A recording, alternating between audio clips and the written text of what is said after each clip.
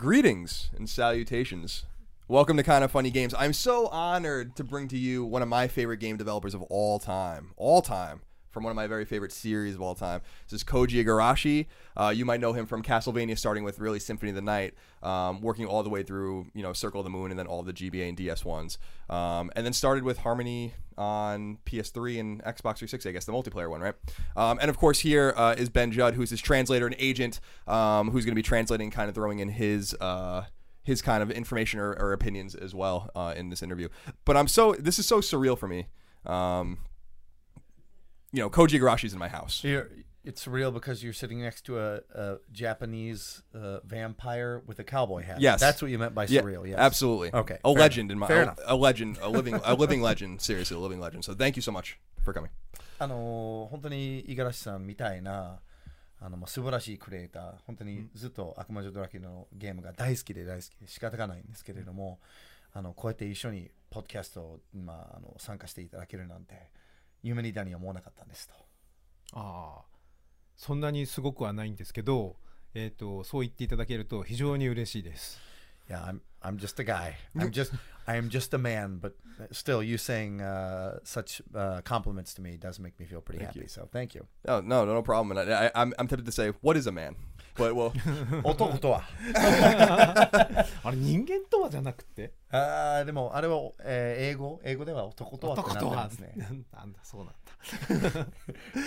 He just said to me, he's like, wasn't it what is a person? He's like, it's a man. I was like, yeah, that's what the actual English version is. It's what is a man. He's like, so is that what it is in the Japanese version? Japanese it may be, yes. Yeah. So again, he is a non-English native speaker, and so I think there's lots of revelations that happened after the fact.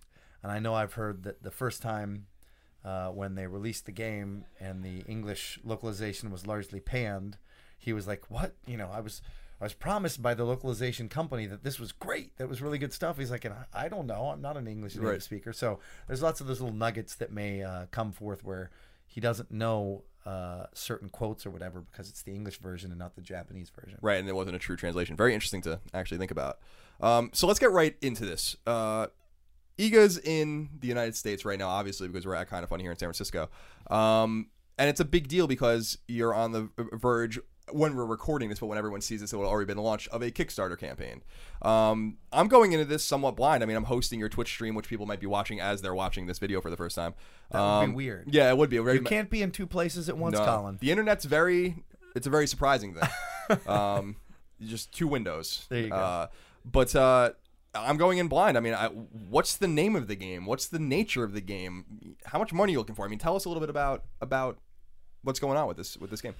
本当にね、ちょうどきっとこのポッドキャストを、配信するときはもうキックスターターのイベントも始めてると思いますね。で、実は彼はそこまでキャンペーンのこととかわからないので、ゲームのタイトルとか、基本コンセプトとか、またどれくらいのお金が必要なのかっていう、基本情報は教えてほしいんですよ。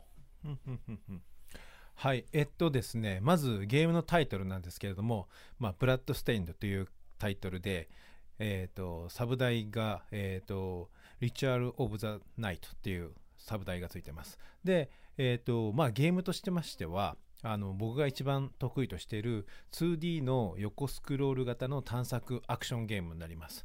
で、僕のゲームっていうと皆さん想像するのはやっぱりゴシックだろうと思うんで、それに、沿うような形でゴシックのタイプの、ゲームになってます。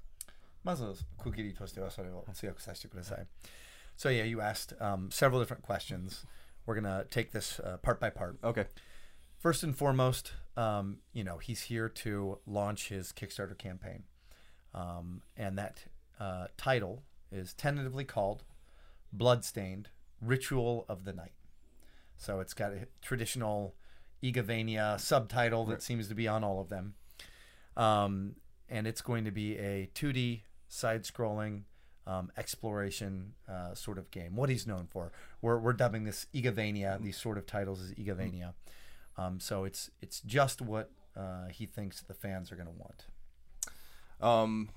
First of all, be still my beating heart, because it's so nice to go back. It's been a while. 5 years. 5 years. 5 years ago. what made you want to go to Kickstarter as opposed to going in the more traditional publishing route? As we were talking about earlier, I've been very skeptical. I actually really hated Kickstarter first and become more skeptical of it now, but still cannot deny the fruits of Kickstarter. So what made you want to go to Kickstarter as opposed to going to some big publishers? Because certainly you have pretty significant name recognition, especially in Japan. なんでわざわざキックスターターに行きましたかと。要はその前にでかいパブリッシャー様からお金はもらおうとしなかったんですかと。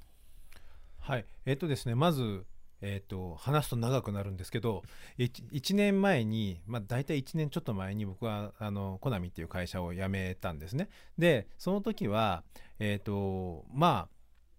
お金が集まるだろうと思ったのと、ちょうどその時に、ちょうどそのキックスターターで稲船さんが大成功を収めた時で、なんとかなんだろうみたいな感じで辞めたんですけれども、結構その大きなパブリッシャーさんはその話を聞いて、その時はすごいいいよみたいなことを言ってくれるんですけど、最終的には、ちょっとバジェットがとかいう話で結局決まんなかったですよね。それでいろいろ探してるうちに1年経って、である程度お金を出してくれるところはありますと。ただそのお金を出してくれる条件としてまず市場のニーズがあることを証明しなければならないっていうのがあって、それでキックスターターを始めようというきっかけがまずあって、あと集まってるお金も最初当初考えてたよりもいろいろそのコスト計算をしていくと結構ギリギリの予算しかなかったので、もっとちょっとゲームを充実させるためにはやはりそのキックスターターでお金を集める必要があるなというふうに思って、今回始めることにしました。So first he wants to apologize because this answer is going to be pretty long. That's fine. But we're going to rewind time to about a year ago, or a little bit over a year ago. He went independent from Konami. That would have been March, I think 16th, 2014. And to your question, he did take the traditional route of approaching publishers. And there were a few publishers that were like, oh, yes, working with IGA would be great. Obviously, you've got a fan base. It's going to be cool. And they showed interest in the beginning. But then when it came down to actually moving forward with the title, they're like, oh, the budget is too much. Or, oh, this isn't really something that we feel that our core demographic is going to like. For a variety of different reasons, one by one, pretty much every publisher turned him down. So he was obviously a bit shocked when that happened. He had just left his company that he'd been at his whole career, had a family to feed. But still, we kept at it. I'm translating right now because I've lived in Japan for a long time, but I'm also IGA's agent, and we did our due diligence pretty much everywhere that we could of trying to get this opportunity to fall, and it didn't. And I was personally shocked because here was one of my childhood favorite creators who had made fantastic games. The scores, the reviews spoke to that. They always made money too. As a publisher, having a game that's highly reviewed and still makes money, it's what you want. And so when none of them would support him, I personally was very saddened too. But we kept at it, and we finally found some side investment to make a large portion of the game. However, the reality is that investment said it came with some attachments, which were IGA need to prove that this was a concept that still was valid in the market, that there was still a demographic of fans that were going to support this sort of a game, that it wasn't outdated, that it wasn't in a subgenre now that people didn't want. So one of our solution sets was Kickstarter, because what Kickstarter does, it's not just about raising money, it's also about raising awareness, and to put this out there and see whether there really is interest or not. If we put this out there and nobody funds it, then guess what? The publishers were right and IGA was wrong, and I was wrong. But if it gets funded, then it presents another question of, hey, the publishers didn't really understand what their audience wanted, and IGA knew what its fans wanted. And I, as a fan as well, right, understood this too. So there's a part of me that wants that to happen. But That's one of the key reasons we wanted to go the Kickstarter route is for necessity. Because if we raise the core goal, and I'll let him answer what that is, then the title gets fully greenlit. The other reason is ultimately we're running the numbers in how to make these sort of games. And traditionally, the games that IGA's made in the past have reused sprites and assets to make the game cost less to create. This would be a brand new game. So everything is new. Everything is built from the ground up, which means it's going to be more expensive than the games he's made before in the past. And so when planning this out, the amount of budget that he initially had in mind was enough to build the base game. But of course, he's independent now, and this is potentially his first crack at doing something for himself, doing the game that he really wants to do.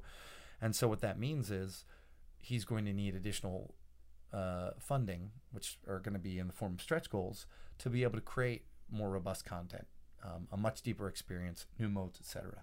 So that's just the reality of, hey, we've done the due diligence, we've gone out and found a large chunk of the money so that people can feel rest assured that this game will come out.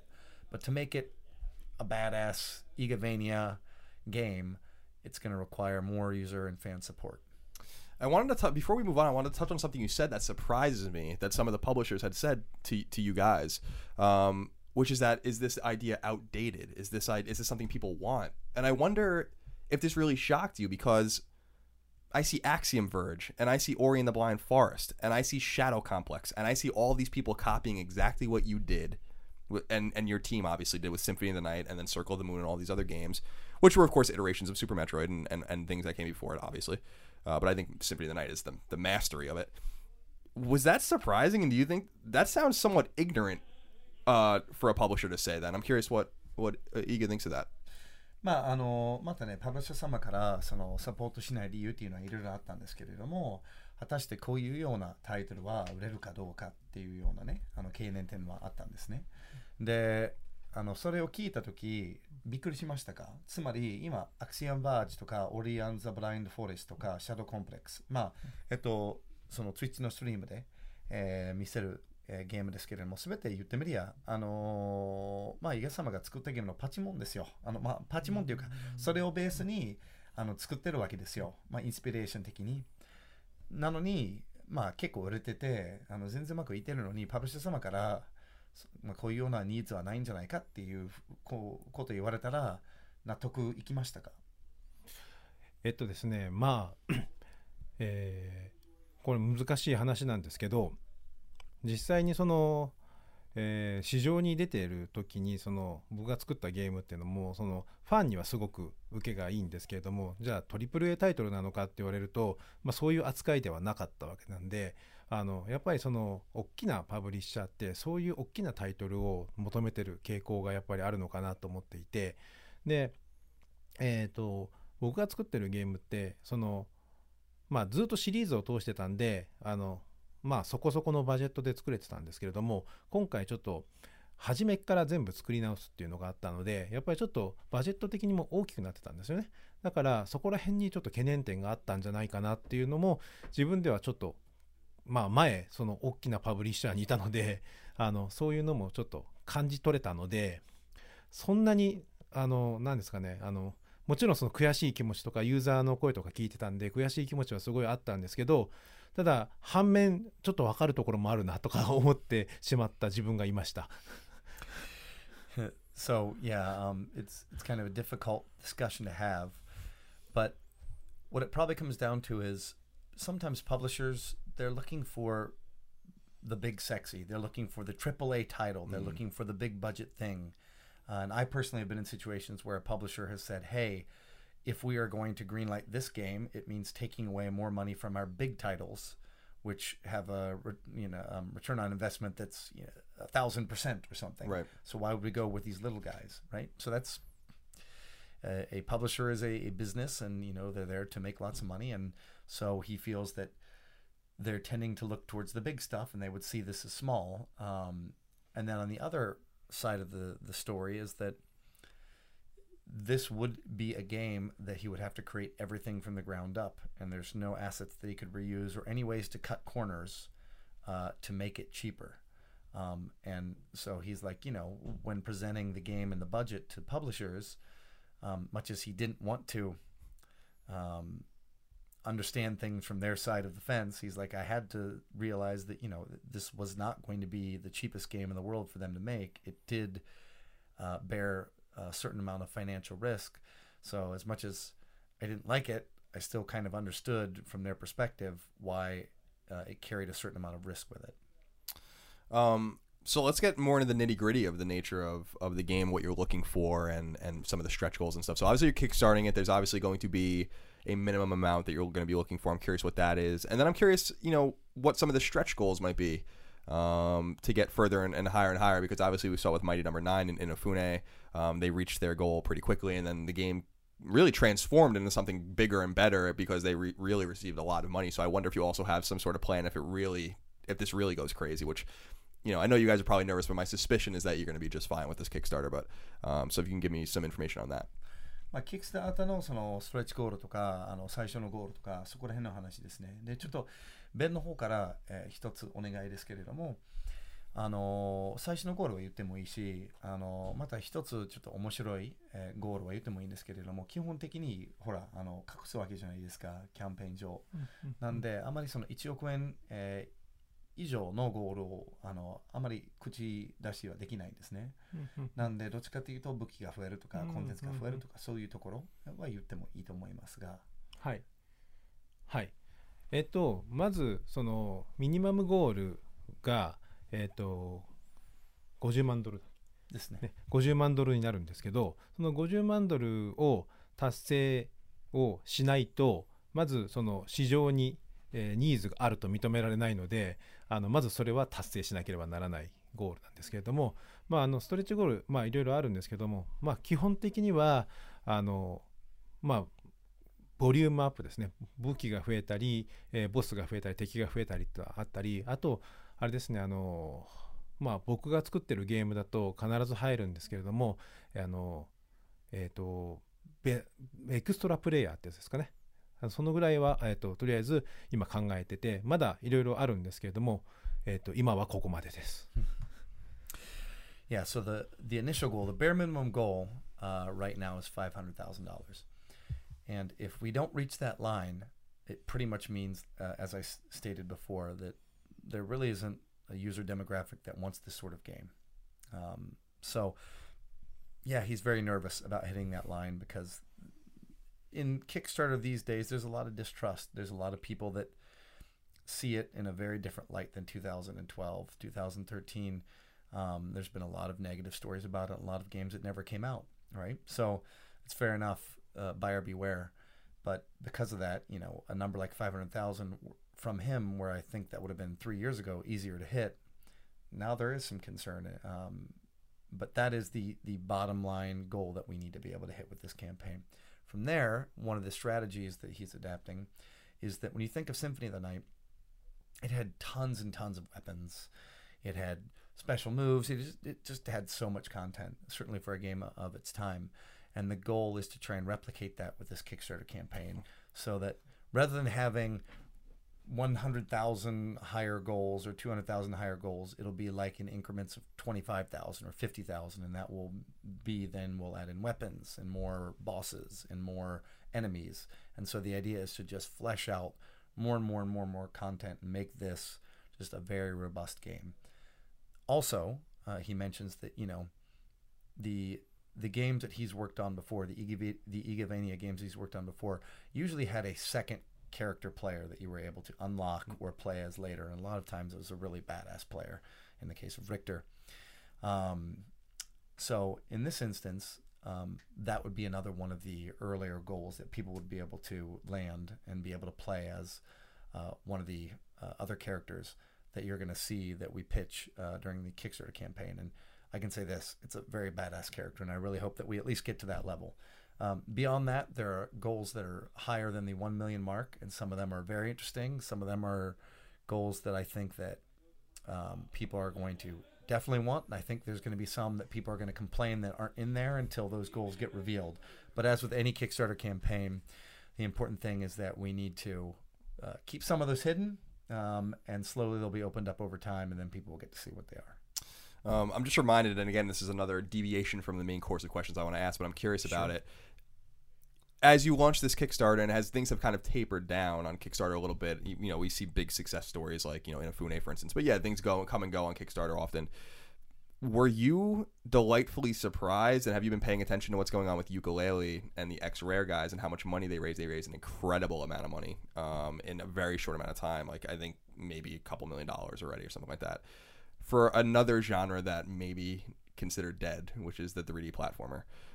Have you been paying attention to that, and does that kind of give you heart that there is a market, and if you give someone, you know, a specific group of people what they're asking for, that they'll give you way more than you might even imagine?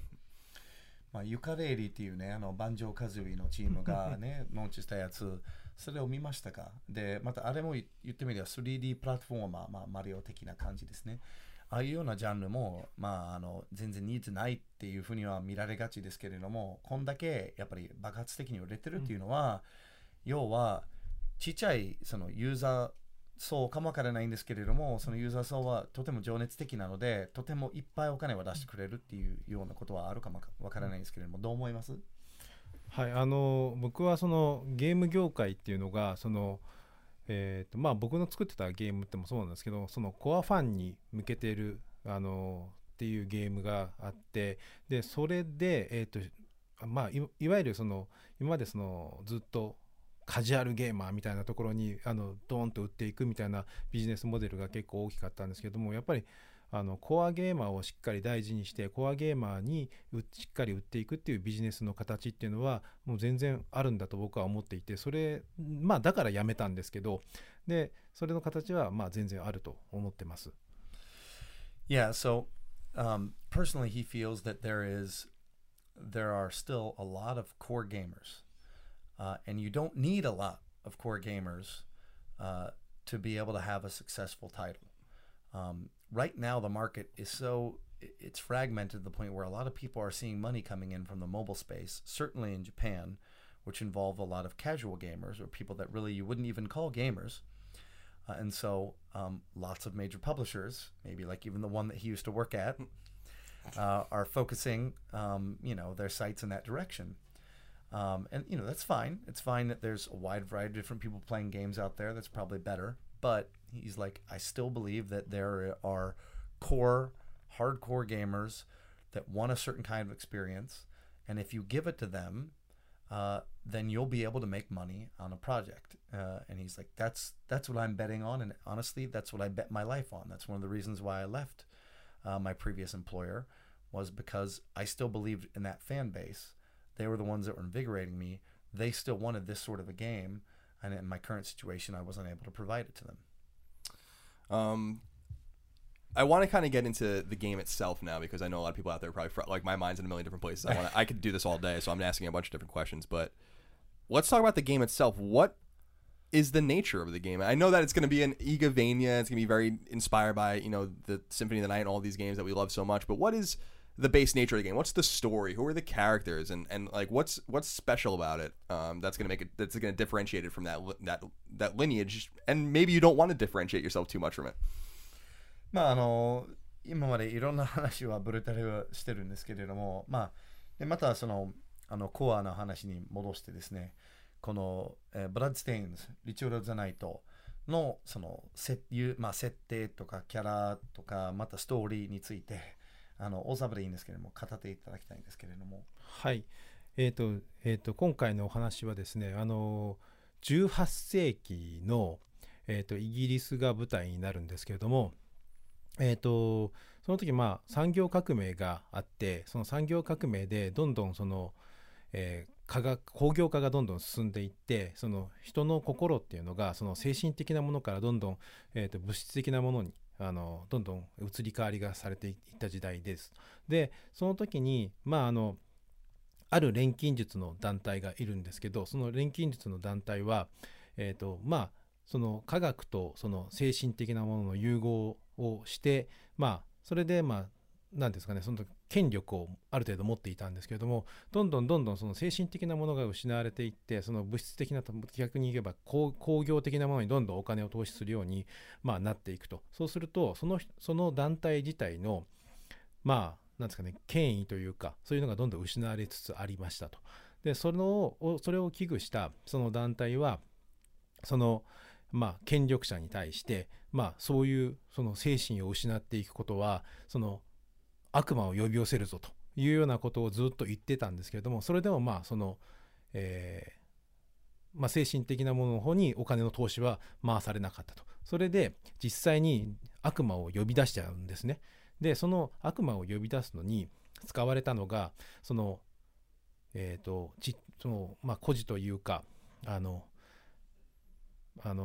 子供たちをさらってきたり、いろんなところから集めてきた子供たちにある結晶を、体に埋め込むんですね。でその結晶というのは何かというとその悪魔の力と、リンクさせるための結晶なんですけれども、その埋められた子供たちを、使ってその悪魔たちを召喚しようとすると。でその中の一人が今回の主人公の、ミリアムというキャラクターです。まずはそこまでにさせてくださいね。So, I don't know if everybody knows this or not, but IGA, he is a scenario writer as well as a programmer, and of course a producer. So a lot of times he likes to look at a game from the story side of things. So we'll start off answering your question with the scenario, with the story of the game, which takes place in the 18th century. It's around the time of the Industrial Revolution. It takes place in England. It's a very interesting time back then because there were major advancements in science, but there was still a wide amount of the populace that believed in faith. And so there was this new way of thinking that things could be proven, where are we coming from, where do we go, etc.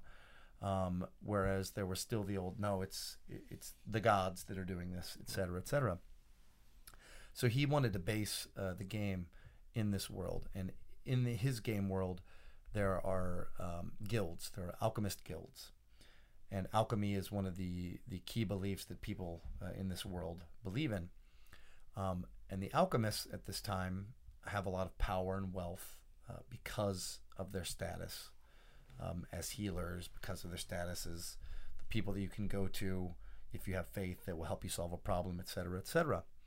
But again, as science continues to have big advancements and strides, the alchemists begin to fear that they'll lose their power, their influence, etc. So they begin to tell the public, if you believe too much in science and lose your faith, then demons will appear around the world. And they did this as a calculated strategic threat to try and, again, hold on to their power and their wealth. However, it just becomes an empty threat if nothing really happens. In order for people to have faith, you need to show some sort of an end result a lot of times. And they soon realized that threats alone weren't going to keep their believers believing in them over the new sciences. So they entered into a dark ritual, which involved basically taking orphans or kids, children, young children on the fray, and grafting these magic crystals into their skin. These magic crystals basically turn these children into beacons that summoned the demons toward them. So it was a very nefarious sort of ritual, but it was, again, something that they needed to do to try and actually get demons to come to the planet and say, haha, see, you didn't believe in the alchemists. We warned you the demons were going to come, and they did. And the main character of the game is one of these children who at a young age had these magical crystals infused into her body. はい。はい。で、また登場人物としてはもう一人ジーベルという同じ境遇にあった少年というかもう大人になってるんですけど、いまして、でその悪魔を呼び出す、儀式の時に実はミリアムは、その体に埋め込まれたその儀式というか秘術の副作用なのか何なのかはまだ明かされていないんですが、まだ考えている途中なんですけど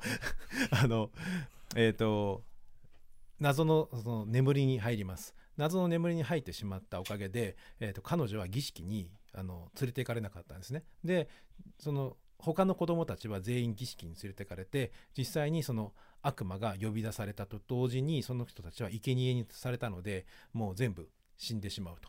その中で一人だけ生き残った男がいて、それがジーベルというキャラクターで、彼はその自分たちがそういうふうに騙されたことを知って、でその復讐のためにその錬金術のギルドを滅ぼして、そこからいなくなると。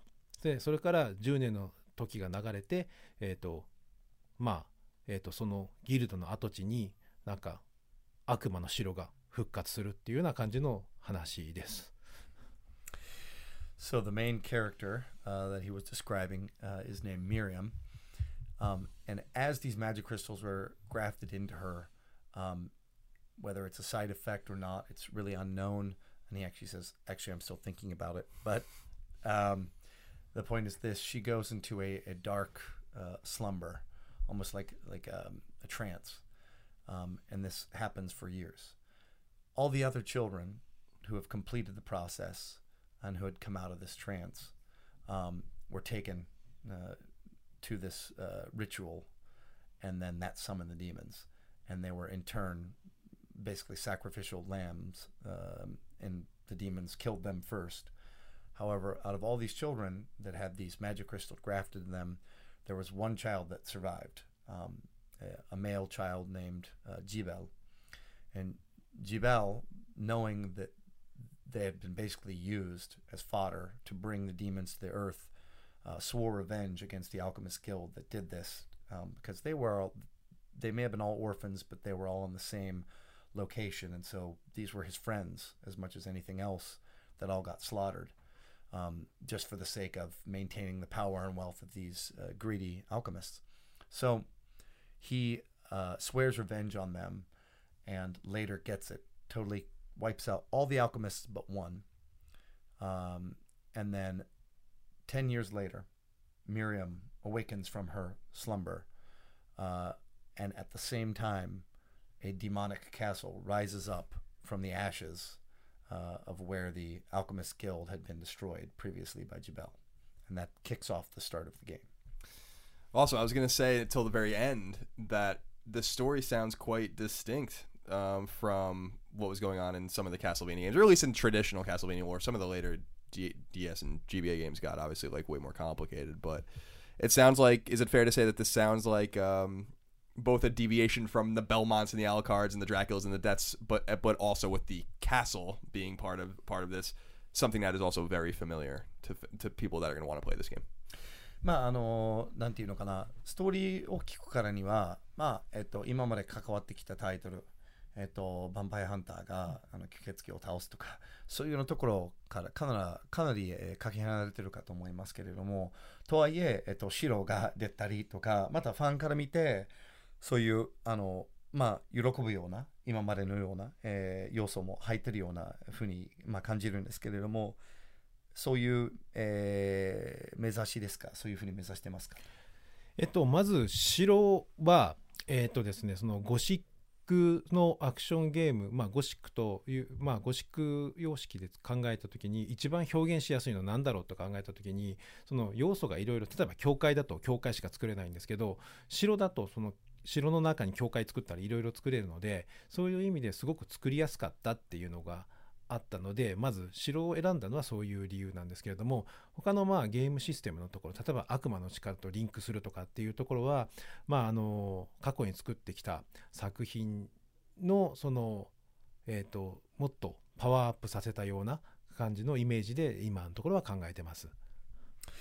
Yeah, so the idea of why we decided to go with the castle was, for example, if you were going to make the game based in a church, then you'd be stuck in a church the whole time. Right.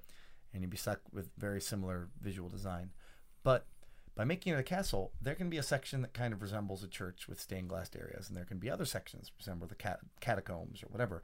There's a wide variety of different visual tastes that you can bring to it just because it's a castle. So I thought of a bunch of other different potential backgrounds, areas, etc. But when I really went back to it, it was like, you know what?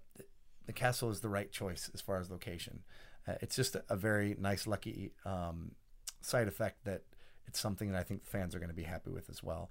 Of course, even with the story being different from perhaps the traditional vampire hunter, Belmonts, and a vampire like Dracula as the enemy, there's still lots of similarities in so much as in my previous games, you'd be able to absorb powers from enemies that you defeated. In this, the idea of the magic crystals, they serve as the beacon to call the demons down to Earth, but they also serve as something that gives the main character special powers that they can get from the enemies. So basically, it's going to be a powered up version of that system. That's going to be one of the key game systems that we put into this. I'm curious in terms, I mean, I asked it before, but obviously I'm asking a bunch of questions at once, so we'll focus on just this one question, I guess now, or this one theme, which is, what does the game play like? I mean, we kind of have an idea now with these special powers and all of these, these different kinds of, a new kind of protagonist we have. But how does the game play? What can people expect? Sword or Whip .com indicates that maybe there's multiple weapons, maybe choices to be made in how you play your character. I don't know if that's true or not, but this is what I've been reading into it anyway. Is there multiplayer? Kind of just like the back of the box kind of check marks that you're gonna make. Like, how long is it? Like, is there replay value? I'm curious about all of these questions, because I felt one of the great things about the older GBA DS and obviously Symphony of the Night is that you can really go. These games are meaty, they're long. There's tons of secrets, collectibles, and replay value, and I'm wondering if we can expect all of that in this game as well. 一応ゲームの要素、これはバックオブザボックスですね。箱の裏に書いてあるこういう、面白いところの要素、それについて教えてほしいんですよ。つまり本当にやり込み要素があるのか、またいっぱいアイテムがあるのか、なんか新しいシステムがあるのか、それについていろいろ語っていただきたいんですけど、マルチプレイもあるのかみたいないろいろありますよね。そうですね。まず、ゲームの基本的なシステムとしては、まず、敵の体にクリスタルがあるっていうのがあるんですけども、そのクリスタルと敵から落ちる敵から入手できるアイテムですね。パーツだったりするんですけど、体の一部だったりするんですけど、そういうのを、連成して結晶化させることで、その悪魔の能力を使うことができるっていうのがまず基本的なものです。ただ今回さらにそこから落ちてくるパーツの種類によってちょっとおまけのエフェクトがついてくるので、そのおまけのエフェクトを合わせたりとかもできるようにしようかなとは思ってるんですけども、そういうのを、たくさん手に入れて自分のなんですかね、プレイスタイルに合わせて自分が一番都合のいいアイテムを作り出していくっていうことがまず一つ、今回のメインシステムになるかと思います。あとそれと敵から落ちるアイテムとかっていうのはそれを使ってまた武器を作ることができるので、その武器のなんですかね、武器を集めるとか、敵を倒して敵の落ちてくるアイテムとかを入手するって、集めるっていうことを今回は強調しているゲームシステムになってます。Yeah, so he goes into a couple of the bigger systems that he's planning in the game, but the core concept behind both of those systems are collection, collecting a ton of loot. And I think that you probably feel a very similar way to what I did when I played Symphony of the Night, which was there are just so many weapons that you could get, armors, items, special moves. You're right, there are just tons of things that you could uncover in the game. And he wants to drill down on that feature and say that there are going to be tons of different drops that come from enemies during the game. But you're going to have to craft these different things that drop from the enemies into either a special move that you can then basically craft via alchemy into a crystal that you can put into your body, and that gives you a special ability that you learn from that enemy. On top of that, there'll be little sub parameters or sub materials that you can craft with that ability to give it like a +1 or a +2 to strength, to speed, whatever. Sometimes take that ability to the second level, depending on what is dropped. Separately from that, you'll be able to take these materials and craft them into weapons as well. So there'll be a wide variety of weapons. Basically, he wants the player to constantly be wanting to get a wide variety of different loot and then later customize it to affect the sort of gameplay that they want. If they want to have faster special abilities, or if they want to have stronger special abilities, more protective special abilities, all that stuff is going to be customizable. But what it basically means is, rather than just getting a single weapon drop, you'll be able to build out a variety of different weapons through the different materials that you collect, which should mean that the game is even longer and even more robust than any other previous IGA game in the past. Awesome.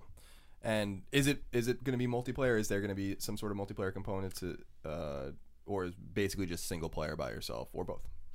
マルチプレイヤーは入りますかと。で、これも一応ゴールはまだきっと明かしてないと思いますね、このタイミングでは。なんで、まあ、あったらいいなみたいな、そういうそそのかす程度でいいと思います。はい。やりたいなとは思っているんですけれども、そうですね、やりたいなというところでごめんなさい、今はそれしか言えないです。はい。Yeah, he said, I'd love to do something multiplayer in the game too. But I can't say any more than that right now at this point. I can say this in our many different discussions, planning meetings for the Kickstarter. He did say that 90% of the people, when he had made previous Igavania games, just wanted a robust single-player experience. And lots of people come and say, I want multiplayer. But in general, whenever he would include an element like that, or whenever he tried to make that sort of a game, most of the people said, I want a robust solo play experience more than I want multiplayer. And I think he's probably correct in assuming that people that are going to want to play an Igavania game, they want 90% or 80% at least of the focus to be on single player, and they want multiplayer to be like a secondary mode. Right. You would not want to sacrifice a robust single player experience just to have a meaty multiplayer. You'd want that to be like the additional mode on top of the base gameplay. So I think his read on that is right. And currently the main goal, certainly the $500,000 goal, is based around a single player experience. Yeah, I mean, I will say that your instincts are probably right, because I think that a lot. I mean, I liked that. I think it was Harmony of Despair. Was that the one on PS3 and Xbox 360? I liked that game. I thought it was interesting, but it was disappointing that you got these environments and this gameplay, but you didn't get the game you were looking for almost. So and that was the last time we had seen his hands on or your hands on a Castlevania game. So I think that the instincts there are probably correct. Yeah. まあちょっとベンが言った法則ですけれども、五十嵐様がやっぱりマルチプレイヤーよりはシングルプレイヤーはみんな大体そういうようなゲームが欲しいと。でマルチプレイヤーはどっちかというとサブ的な遊びっていう話はベンは前いただきましたよっていう話したら、それは絶対正しいと思いますよね。マルチプレイヤーやりたい人もいるとは思うんですけれども、やっぱりメインはシングルということですよねと。はい。はい、そうです。その通りです。Yes, that's right. Totally right. That's right. What platforms are we shooting for with this game? You have your eye on PS4 and Xbox One and PC, 3DS and Wii U and Vita? I mean, and I assume this might have something to do with stretch goals as well with Kickstarter, but I'm curious what your target consoles or platforms are. そのベース的なそのプラットフォームっていうのは何ですか？まずキックスターターをやるということで、まず PC は、必須かなと思ってます。で、もともと僕は辞めた理由として、前の会社を辞めた理由として、コントローラーを使うゲーム機でゲームを作りたいんだっていうのがあったんですけれども、それもあるので、一応PS4 と Xbox One は対応したいなと思ってます。Yeah, so if you're going to do a Kickstarter, the reality is that probably 75-80% of people that back Kickstarters are PC gamers. So the PC SKU is almost a necessity. So that's definitely in there. On top of it, the reason why he left his previous employer was because he wanted to make another game with a controller and not touch controls in the mobile space. Yeah, thank you. So it's got to be exactly. It's got to be led by having a controller, Therefore, that opens it up to Xbox One and PS4. Additionally, Linux and Mac are going to be supported because if you support PC, you might as well support it universally against the three most popular styles. So that's the base level at 500,000. I can say this. There was a discussion at one point about just starting with PC and then having stretch goals beyond that for the PS4 and the Xbox One SKUs. But ultimately, it didn't seem right in so much as this is the game that he pitched to the publishers. It needs to be something that reaches a wide audience. And so there's no reason to split it off like that, even though it's tempting as far as stretch goals go, because that's what excites people, are additional platforms being supported. But it's just, if we're in, we're in. We're in for what makes sense as a logical product. Fair enough. And I want to go back to the title of the game real quick, because you guys had mentioned that the title is preliminary, or you're not settled on it yet. I wonder how you came to this title. Obviously, it has a Castlevania feel, as we had mentioned earlier, but do you have any other title ideas in mind, and how did you settle on this one, and when will we find out if this is the definitive title for the game?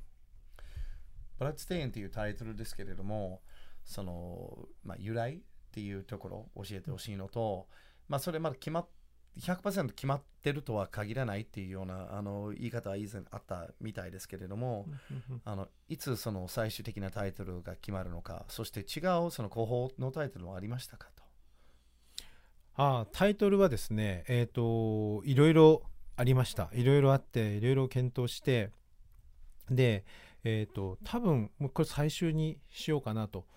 ダメなのは、この商標取れませんっていう時がダメな時かなと思ってます。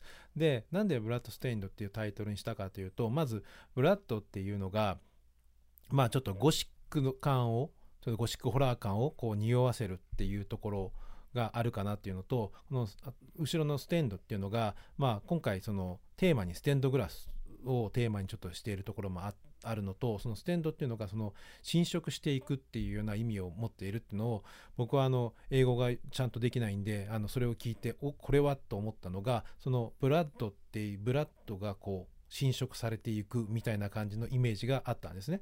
でそれはブラッドっていうのは肉体であったり精神であったりっていうのをどんどん蝕まれていくようなイメージがあったので、ちょっと今回のストーリーのテーマにちょっとかなりぴったり合っていたので、それで今回そのタイトルでいくことにしました。So yeah, we're thinking that this may be the final title, and there's a very good reason why this is something that really fits. And we went through a wide variety of titles. Some may have sounded better at first glance. Or rather at first hearing them, but then a lot of times a good title's already been taken, and so when you do the legal search, it's like, oh, there's already a rock band, or there's a board game, or something that had a very similar title, so it closes a lot of doors on what you think is cool. But the basic reason why we like this title is that Blood, the word itself, already has gothic undertones, and this will be a very gothic visual art style that we choose to use. Much like every IGA game does. He loves gothic things, as he said. He looks like it, gothic cowboy. There you go. IGA, the gothic cowboy. No. But in addition to that, not just blood, the word stained ties into what is actually one of the base game concepts that he hasn't discussed here yet, which is stained glass. The actual magic crystals that are forged in your body have a way of, collecting with other very similar colored crystals. They gravitate towards each other and ultimately start to look like stained glass, the actual growths on the host body, so to speak. And that also, again, ties into the visual design. So you have blood, and then you have stained glass, and then when we described to him that the word bloodstain exists, it made a lot of sense because this curse, these magic crystals, they actually grow. They start to expand. You get more and more and more, and it starts to eventually cover the host's body. And nobody knows for sure what the ultimate end result is. Probably that you lose your soul. You get encompassed by this curse to the point where you become a demon. So the idea that these crystals expand and spread almost like a stain would and cover you and dirty you and kind of take away your humanity, your soul with it, and then tying that into the theme of blood, and blood basically is also a symbol of your soul. Bloodstained really did make a lot of sense as far as what we were going with for the main title. Okay, fantastic. I'm surprised I didn't ask this particular question earlier, but it just popped in my mind, and I'm a little embarrassed about it, which is, who's making this game? I mean, are you assembling a team? Are you contracting an existing developer? Is it going to be some combination of the two? Obviously, you're going to be directing or producing or really have your hands all over it, but it reminds me of Inafune with Mighty Number 9 using basically Indie Creates to make the game. Is that something similar that you're going to do with a studio in Japan, or are you kind of making an Avengers-like team of your favorite colleagues to make the game with you? ちょっとこの質問やっと気づいたのはやっと思い出したのはちょっとあれですけれども、このゲームを作るのはどこですか？つまり自分のその信頼できるパートナーを集めて作るのか、それともすでにある開発会社に任せとくのか、アベンジャーズのように本当に優秀なスタッフをあちこちから集めてやるのか、どんな感じで作りますと。ですね、今回は制作の母体は、母体というか制作自体はインティクリエイスさんにお願いしようと思ってます。で、それはなぜかというと、優秀なエージェントがおりまして、その優秀なエージェントにご紹介いただいたっていうのもあるんですけれども、もともとその、インティさんがその 2D 型のゲームを非常に得意としているのも僕も知っていて、それで紹介をされまして、で、今いろんな企画の話をしていく中で、デザインも今回そこから上げてもらってるんですけれども、喋っていてというか、いいんですね、なんていうんですかね、自分が考えてるアイディアをインティさんにお願いすると、さらにもっと良くなって帰ってくる。で、もう新しいアイディアが入って帰ってくるっていう、循環が非常に良くて、これだったらもうすごいいいゲームができるだろうなと思って、もう今すごく信頼してます。あと、音楽の方は、昔から長い付き合いなんですけども、山根みちるさんを使って、ちょっと荘厳な感じの曲をちょっと入れていこうかなというふうに考えてます。So, when it came time to put together this game, it's not very realistic to sit there and think you can cherry pick everyone to create a whole staff, because it's going to be a staff of like 20 to 30 people that's going to make the game. So that meant that we're only a few options left to him, and the most likely one would be working with an outsourced company, with another independent developer. And he said, I promise I'm not paying him any money to say this, but he said I had a really good agent that came up with some good ideas of who I could work with. And I did bring him the idea of Inti Creates as one of the possibilities. And that was because I had met with them, and it just, I used to be a producer, and putting the different parts together was one of the things I used to do. And it was like, oh, Inti Creates is really good at 2D. They're really passionate. They have a large enough size of a team to be able to potentially work with them. So I passed the idea around to the president, Takuya Aizu. And he said, you know what, Ben, actually, we've been in business for, over 15 years. I think, matter of fact, they just had their 19th year anniversary a couple days ago. And they said, there are 3 games that we have wanted to always work on. One is a Mega Man game. We've checked that box. The second is actually an IGA game. And I was like, really? They're like, yes, really. So I'm like, perfect. Anytime 2 different groups can be on the same page like that and have the same passion towards making something, that's when the magic usually happens. It's when you get the wrong team or there's this disconnect that occurs, that's when you can't find the magic. And you need to be able to do that in making games. And the third game they said was a Zelda game. I wouldn't hold their breath on making a Zelda game. That's a big challenge. But still, for them to be able to get a chance to make their second game that they wanted to make was awesome. So he met with them, and he said that, I would throw an idea at them and say, hey, what do you think about this as a concept? And they'd get back to me a few days later, having fleshed out that concept and added 2 or 3 extra things to it that made it even better. So I could tell we had this really great creative flow going between myself and them, and it did feel like there was a spark. It felt like that was the magic. So as soon as I felt that, it felt like these were definitely the right guys that were going to help me build out this game. Of course, that's just a piece of the production. You need to also have the people that understood the core game itself. And of course, as you know, and probably many of the fans do, one of the biggest and brightest parts of Symphony of the Night is the music. So Michiru Yamane is going to be joining us in composing all the music, and it's going to be epic and robust. And you'll be able to hear one of her samples on the Kickstarter page itself, which is great. But she's fully signed in, and actually there may be one or two other people that we later announce, but we'll see. Still, it's got the right amount of veterans that know what an IGA game is and how to make it, along with a very passionate team in the background that I'm sure is going to blow people away. Knowing that Inti is doing this game, I have to ask, obviously they did Mega Man 9 and 10, which were awesome, and they were very traditional, like literal games for Capcom. But with Mighty Number 9, they've made the Mega Man style into 2.5D, basically. Is this game going to be 2D or 2.5D? インティ様はですね、6番9と10、これは本当にちゃんとしたというか 2D ですね。ですけれども、マイティナンバー9はですね、これ 2.5D というゲームですね。なんで、いろんなスタイルがあるんですけれども、このタイトルは 2D ですか、それとも 2.5D ですか？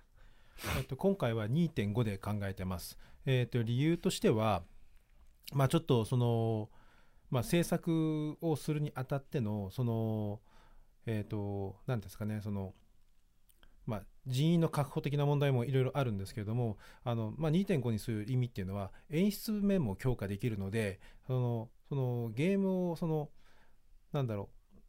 ょっとやっぱり今のゲームはちょっと演出も強化しなきゃいけないので、その辺をちょっと考えると 2.5 になるかなと。ただその 2.5 といっても今いろんなシェーダーとかも使えますんで、そのシェーダーとかはちょっと今回いろいろ研究してちょっといい感じに仕上げていきたいなと思ってます。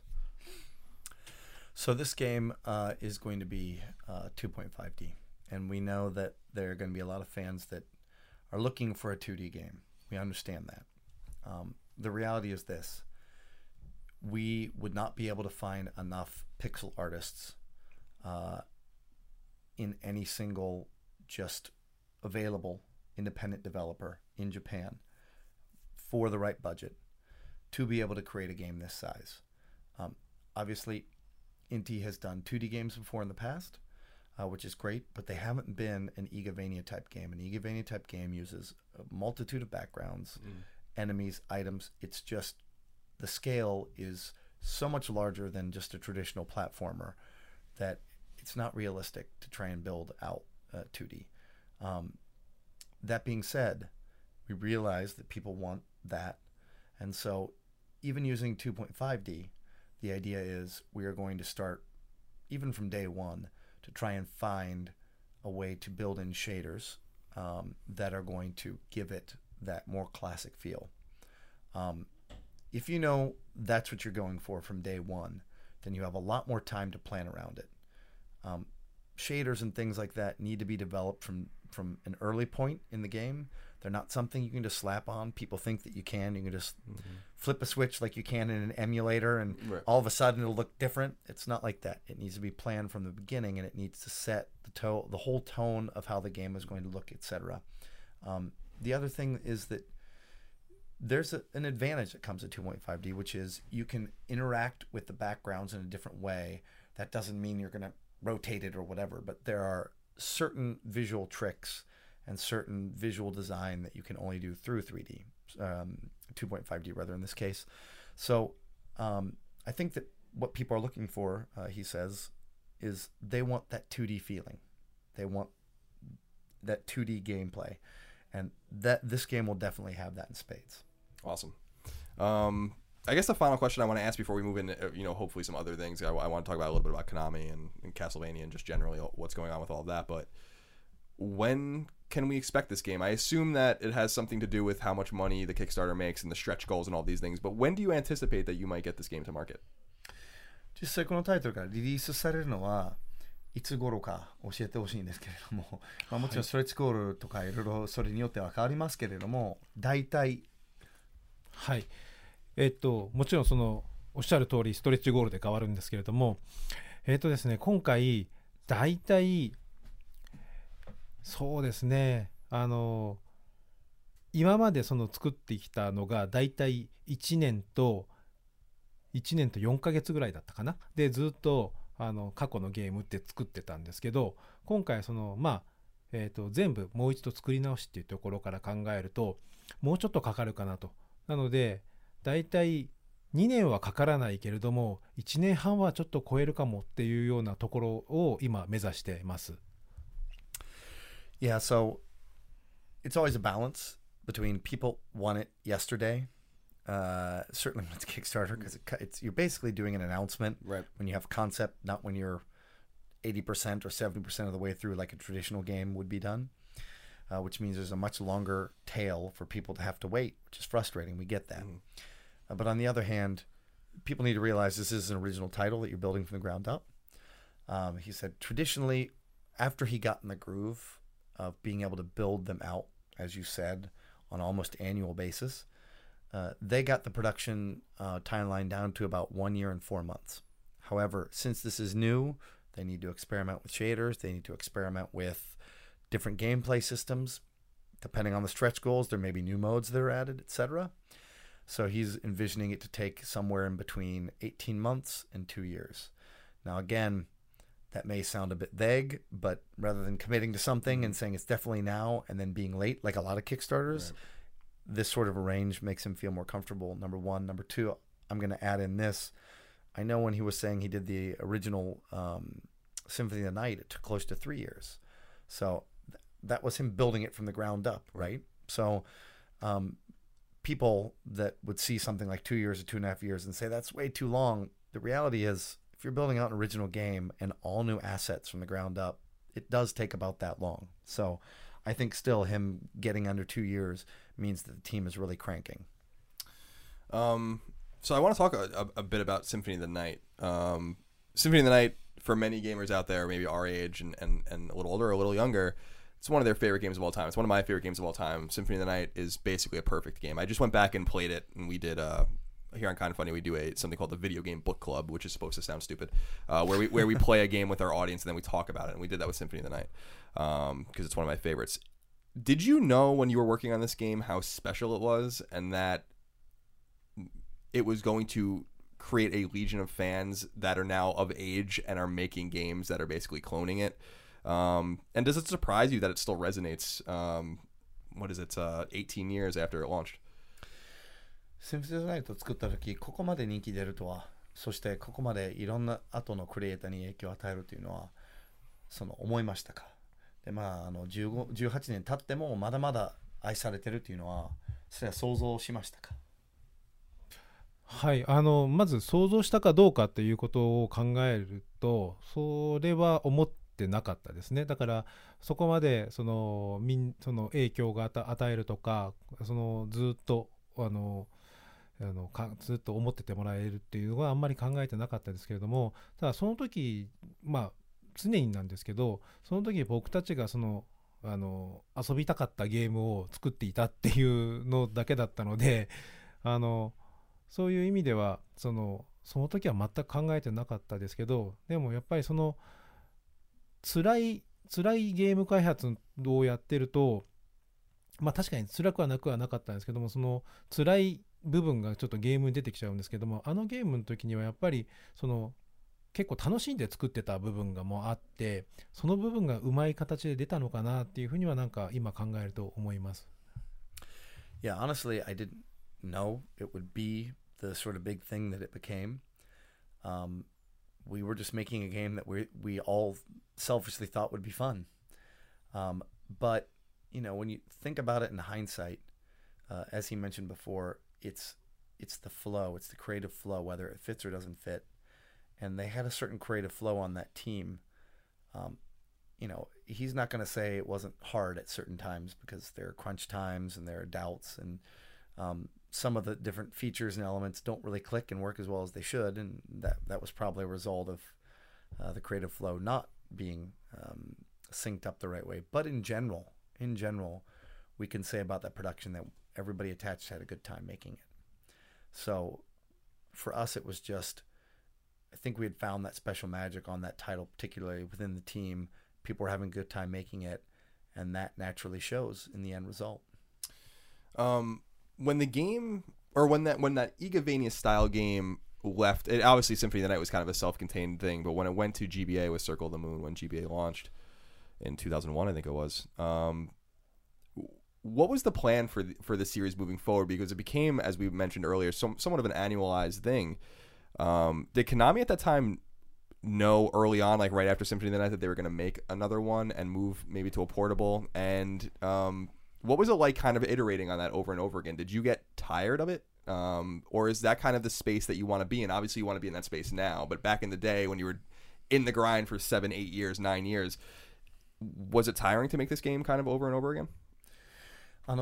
ですね、次イガベニア的なゲームでいうとサークル・オブ・ザ・ムーンだと思いますけれども、そのシンフォニー・オブ・ナイトの後、シンフォニー・オブ・ナイトが出た後、これがすごいうまくいってるから絶対続編作らないといけないっていう話はその時点ではもう出てましたかが一点と、またその後ですね、ほぼ1年半ぐらいで続編作るような流れにサイクルになったと思うんですけれども、その作ってる間で、これすごい楽しいってずっと続編作っていきたいっていう気持ちがあったのか、それともクリエイターとしてマンネリ感が入ったのか、今は作りたいのは分かりますけれども、5年ぐらいのギャップがあるんですけれども、当時のずっと、毎年毎年作ってるような感じっていうのはそれでも楽しかったですか？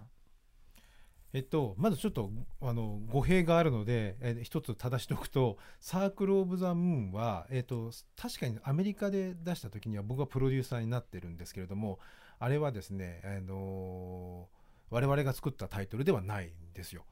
まずそこは語弊があるので正しておくと、それです。で、もともとシンフォニー・オブ・ザ・ナイトを作った後に、あれで実は僕らは燃え尽きて一回なんていうんですかね、キャスルバニア自体をもう我々はやらないっていうのはちょっとおかしいんですけど、しばらく離れようっていう話になって、でキャスルバニア自体が今度あの時分社化してたので他の会社で作られることになったんですね。で、その間いろいろ出てて、その中の一つがサークル・オブ・ザ・ムーンだったんです。ただその離れてる間に僕はそのキャスルバニアシリーズすごくやりたくって、その時のその分社化した社長にやらせてくださいよっていうのをずっと言い続けた結果、そのサークル・オブ・ザ・ムーンのその北米版をやる時にプロデューサーとして戻ることができたんですね。でそこからそれをやるってなるとですね、今度その時のそのUS の社長だったかなから僕の前上司だったんですけど、その人からもうキャッスルバニアは1年に1本出してくださいって言われて、はいって言って、あとはもうその喜ばれているところをユーザーさんの喜んでいる部分をなんとか汲み取って次の僕たちの面白いにつなげていくっていう循環を作っていたので、それを作ってる時はすごく面白かったですね。面白かったですけど、マンネリ化と言われるとその作っている形は大体似てくるのでその部分はあるんですけど、ただその新しいアイデアを必ず入れて作っているのは非常に楽しかった記憶があります。So first and foremost, he's not the sort of guy that likes to take credit for something he hasn't done. And he's like, there's a lot of people that mistakenly associate him with Circle of the Moon. And that's probably because he is listed as the producer on the US version. But he's like, I was not actually a part of that, the production side of that. After we did Symphony of the Night, we had kind of put like everything into it that we possibly could have thought. To the point where when it was done, we were just like, let's just take some space from this title. Let's move away from it. Let's all go our separate ways for a while and just sort of recharge our battery. Because to build a game like that, it's not easy. You really are running on your maximum creativity that you possibly can and throwing in everything you can. And after that, the company ended up sectioning that brand off and passing around to different outsourced companies to make and different people to make. And so it was made through a different company. However, even when I separated, I couldn't stop thinking about working on Castlevania games because I still love that series and that type.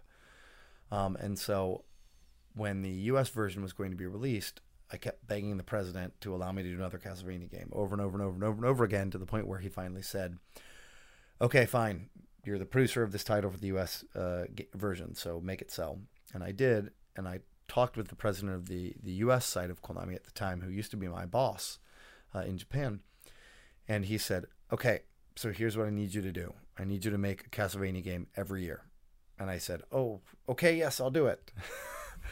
And so that kind of started getting the ball rolling. But what it meant is I needed to get what basically was a 3-year production cycle into as close to a year production cycle as possible. And that required finding the most smooth and fluid setup to be able to crank out more and more Castlevania games than I'd ever done before. And we got pretty good at it. And I remember thinking how fun it was trying to update some of the key systems, or trying to fit it within this very limited timeline. Sometimes creators do the best when they feel a lot of pressure and have more limitations put on them than less. So being able to develop new titles within this pattern for me was very interesting. I personally, as an aside, when I worked at Capcom, I think I was translating at one point Mega Man Battle Network 5, and they had literally put out one of those every year. Matter of fact, the production cycle was like 8 months or 9 months. It was ridiculously fast. And I remember at that time, like, just being burnt out from how many Mega Man Battle Network games. I mean, I played the first 3. I loved them, but it was just like, And I went to the team and I said, don't you guys get tired of just the pure grind of getting a game out in 8 months or 9 months? And they said, no, we love Mega Man. And I was like, okay, I guess that separates the men from the boys when it comes to being a creator. Why? All right, so you got this charge from Konami to make a Castlevania game every year, 14, 18 months, whatever, 16 months.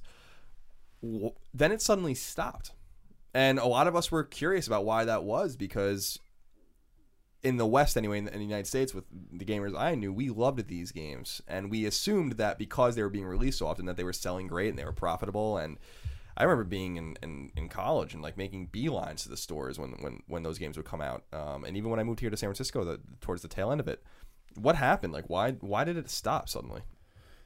まあそういうサイクルうまく作って、ほぼまあ1年半ぐらいで新しいタイトル、ずっと出していくっていうのはできたのに、急にもうそれで出なくなったということになりましたね。で、彼は、もう本当に新しいそういうキャスルベニアタイトルが出たら、もう走っていて、小売店まで行って買ったりするぐらいやったんで、ずっと期待してたのに、それで急に出なくなったっていうのは覚えてるんですけれども、なんで出なくなったんでしょうか。それはまあ別に利益は取れたのは取れたはずですけれども、利益取れてるのになんでそれは出なくなるんですかね。ここは難しい問題なんですけど、ですね、2D のキャスルバニアシリーズはうまいことそのキャラクターの使い回しとかをうまいこと使ってやっていたタイトルでもあったんですね。で、ただまあ、ご存知の通りキャスルバニアってその北米がやっぱり一番大きなマーケットだったんですけれども、DS のソフトってどんどん価格が安くなるんですけど、価格は安くなるけれども、もちろん制作原価は変わらない、もしくはどんどん上がっていくと。そうなってくると、その利益率がどんどん悪くなっていったっていうのは確かあったはずなんですね。で、それプラスあの時にちょっとまあ内部で作っていたタイトルがまあ僕が作ったやつがあんまりうまくいかなかったんですね。で、それがあったので、まあ結局僕はそのキャスルバニアのプロデューサーを降りることになったっていうのもあって、で、まあも僕がプロデューサーの頃は、とにかく出さなきゃっていうのでずっとやってたんですけど、結局降りてしまったらそこは推進する人は逆にいなくなるので、そういうそのしがらみがなくなったというのもあって、それでパタッとなくなったっていうようなイメージじゃないかと思います。It's a tough conversation to have, but back in the day, those games were released on DS, and anything that was in a cartridge format, a lot of times its costs were fixed. Your base costs were fixed, and none of those could come down based on where the price point was. However, the reality was the price point would always come down. You know, what started as $50 eventually became $40, eventually became $30. So your base development cost of making the game always stayed the same. We continued to try to lower it by reusing certain assets, etc., but that would only lower it 10, maybe 20%, whereas a hit of $10 off the retail price lowers your profitability by 20%. So you're in a constant parallel race of trying to keep your profit margin high enough to make it profitable as a title versus the constant consumer desire or the desire of Walmart to make that game cheaper and cheaper and cheaper and setting the price point. And, you know, usually a certain fan base takes hold of a game, but it doesn't ever just double from one title to the next. Hopefully you see incremental increases if you're lucky, but it's never going to double. So when you're getting these hits to 20%, 30% lower, and your fan base isn't increasing, your user base isn't increasing by that amount, then you're stuck in a downward spiral. And eventually we got caught to that point.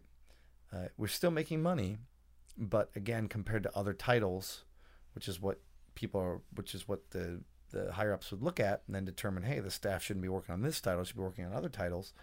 That came into play. And then at one point, I was trying to make one and it wasn't working out.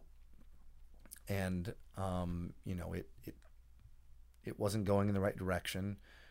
We ended up spending money and we were unable to achieve on what our goals were internally. It happens. That's what game production is. But I think that coupled with the dwindling profit margins of that sort of title in the DS market, eventually I was told, you know, that I needed to step down as producer on the title and ended up walking away. I can add one thing to that, which is in Japan, it's not uncommon to be someone who has created 5 hits in a row, 6 hits in a row, and have one failure or one game that doesn't do well, and that's it. Then you're done. Your opportunity is gone. I may be way off on this. I think this information is accurate, but I think the man that created the Game Boy also was the man that created the Virtual Boy. And if you think of what the Game Boy represents, a whole huge market sector for Nintendo and how much money it ended up generating. I mean, if there would be no Game Boy Advance, there'd be no DS, 3DS.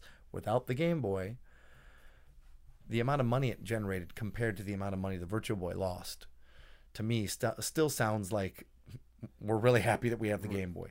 But I think I had heard that after the Virtual Boy, the man that created that was pretty much pushed aside and not given any more real opportunity. So it's a commonplace thing to happen in Japan, but it's still unfortunate because the results after that weren't any better. Yeah, I mean, I'm curious. You know, you were at Konami for a while. I mean, there was a joke, you know, or not, it's not really a consistent joke, but people would say on places like NeoGAF and stuff, like they basically just put, you know, IGA away. Like he's there somewhere, but we don't know where you are, like what you're working on. How was it to be at Konami but not be a part of the future of Castlevania at that time? And how do you feel about where Castlevania is now? Because I think a lot of core fans, me included, were disappointed, to put it lightly, with Lords of Shadow 2 and with the 3DS iteration, which I think was somewhat of a bastardization of the games you made. So how did that waning time at Konami go, and how was it to see a studio like Mercury Steam kind of take Castlevania but not really understand the spirit of the game, especially with the sequel? まあその後ね、伊賀様まあ、認知度のあるプロデューサーですね。なのに、まあ、消えてしまうような感じでしたね。公の場からっていうか、なんで、池様はどこに、しまられてるのか、どこに隠されてるのかっていうジョークはいろんなウェブサイトの方で上がってきてるんですよ、実は。で、まあ、その後、要は自分が頑張っていろいろビッグにしたフランチャイズは、まあ、自分はノータッチ状況とか、また違うところを作ってもうまくいかない、まあ、マーキュリースティームのバージョン見て、それを喜ぶファンがまあ少なかったと思うんですけれども、客観的に見てどのような気持ちでしたか？まず隠れてはいなかったんですけど、日本で例えばスクリブルノーツのローカライズとかしてたりしたんですね。であれはすごい楽しかったですいうことをやってたので、ただなんだろうな、その有名だとか名前が出てるとかっていうのってあんまり僕は気にしてないので、そういう騒ぎになってたっていうのは確か記事でも確か見たかもしれないんですけど、あんまりそこはあんまり気にしてなかったです。ただその自分の作品があんまり出せなかったっていうのだけがちょっと嫌だったっていうことぐらいですかね。でその後にマーキュリースティームがやったタイトルとかあったんですけど、僕の考えとは多分皆さんの考えとは多分ちょっと大きく違うと思うんですけれども、例えば僕らがシンフォニー・オブ・ザ・ナイトをやって、そのキャッスルバニアシリーズが、まあ、ちょっと大きく変わったっていう、舵取りが変わったっていうのもあるわけなので、新しい人たちが別なことをやるっていうのは僕は全然悪いことじゃないと思ってるし、そういうのってなんか長いフランチャイズの中で考えればそういうことって必要なんじゃないかなと思っていて、で実際に結果的にそのファンには受け入れられなかったのかもしれないんですけれども、まあ出来としてはやっぱり素晴らしかったと思いますし、そういう意味ではなんですかね、結局今ここからそのキャッスルバニアっていうのが最新作が発表されてないはずなので、そういう部分で途切れてしまったっていうのだけはものすごい心残りですけれども、ただ新しい人が来て新しいシリーズ展開をするっていうのは僕は全然悪いことじゃないとは思ってました。Yeah, honestly, for me as a creator, it was never really about, whether my name was getting out there or not. It wasn't really about the fame or the ego.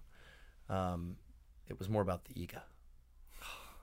Sorry, I had to say it. I had to say it. Now, the thing is, he did do the localization version of Scribblenauts released. So 日本で発売した時 Scribblenauts released in Japan. So he was still producing things, just not the big titles and not the title obviously he was known for. But again, there was a period where after that he was unable to put new games out. And he's like, as a creator, you need to create and be given those chances to create. And I wasn't. So that was the hardest thing to take. I didn't care about not getting my name out there or whatever, but not being able to make things, that bothered me.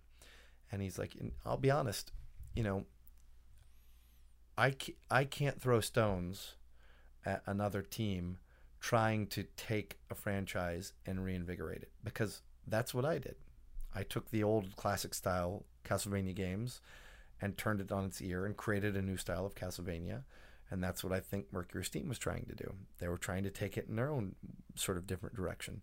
And the first Lords of Shadow was good. I was impressed, honestly, with what I saw. So I don't think, or I have no ill will, and I would not say anything bad about that team, because what they were trying to do was what we did.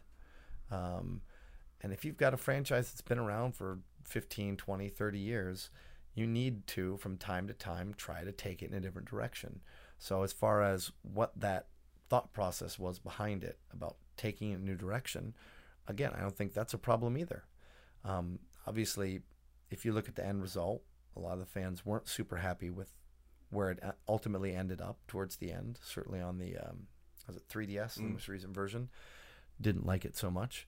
But again, a lot of times you just don't know whether you're going to find the magic there or not when you make a game. I have obviously found the magic a lot of times, but I've also lost it. So that's just being a human. That's the job of being a creator. Sometimes you find it, sometimes you don't. The final question I'll ask, because I hear some rumbling stomachs. We gotta get you guys some food. You guys been traveling quite a bit. We'll get you food ASAP. The one last question I want to ask before I let you guys go, because I know you're very busy, a lot of things to do. It doesn't seem like things ended well with you and Konami, and I'm curious, in this kind of post-Konami life, what it's been like to watch the company from the outside.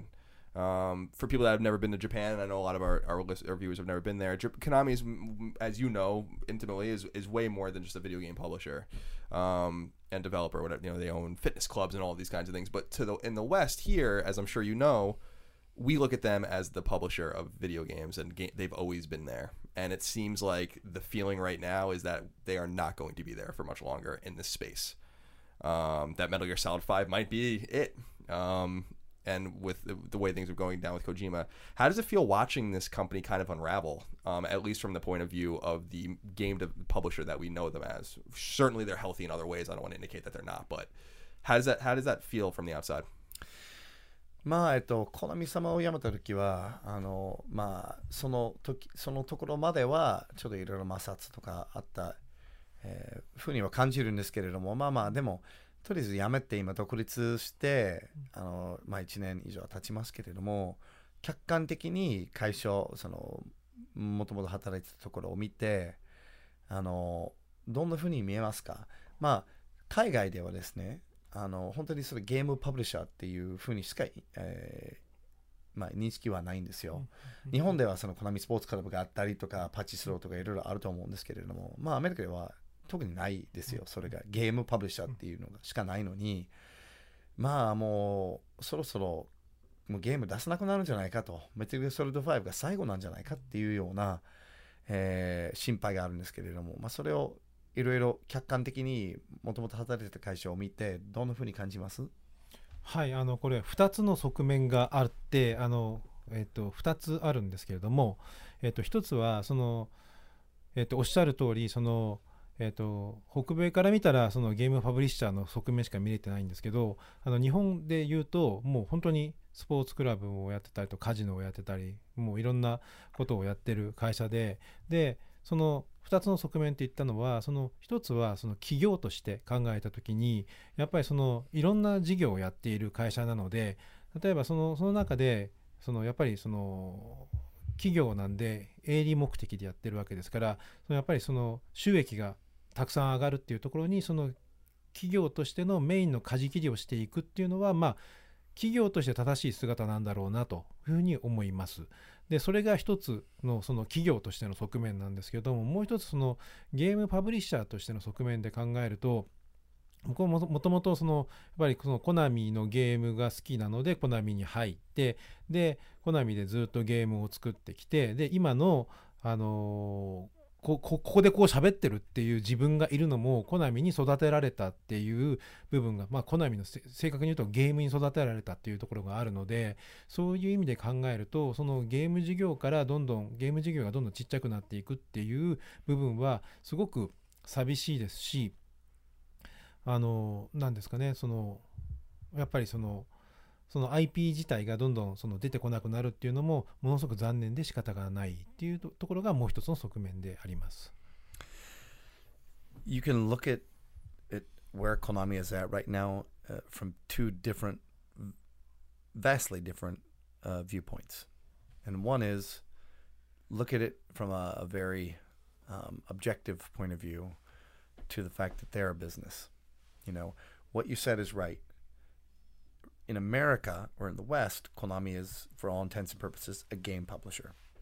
But when you look at it from the Japanese angle, they are a game publisher, they are IP rights holder, they do sports clubs, they do casinos, they do Japanese gambling machines. There's a wide variety of different businesses that their hands are in. And a lot of the time, the different businesses that they're doing right now are exponentially more profitable than what their game publishing business is. So for them as a business to gravitate towards, say, only mobile, because the risks are a lot lower and the payouts are a lot higher, it's really hard to argue that point. I mean, it makes sense from a business perspective for them to do that. If their margins are so low on console games and so much higher in the other spaces, the business naturally is going to gravitate towards that way. The other way to look at it, however, is for me as a personal, as an individual, is for me as somebody who his whole life was built kind of by that company. I joined Konami because I loved their games.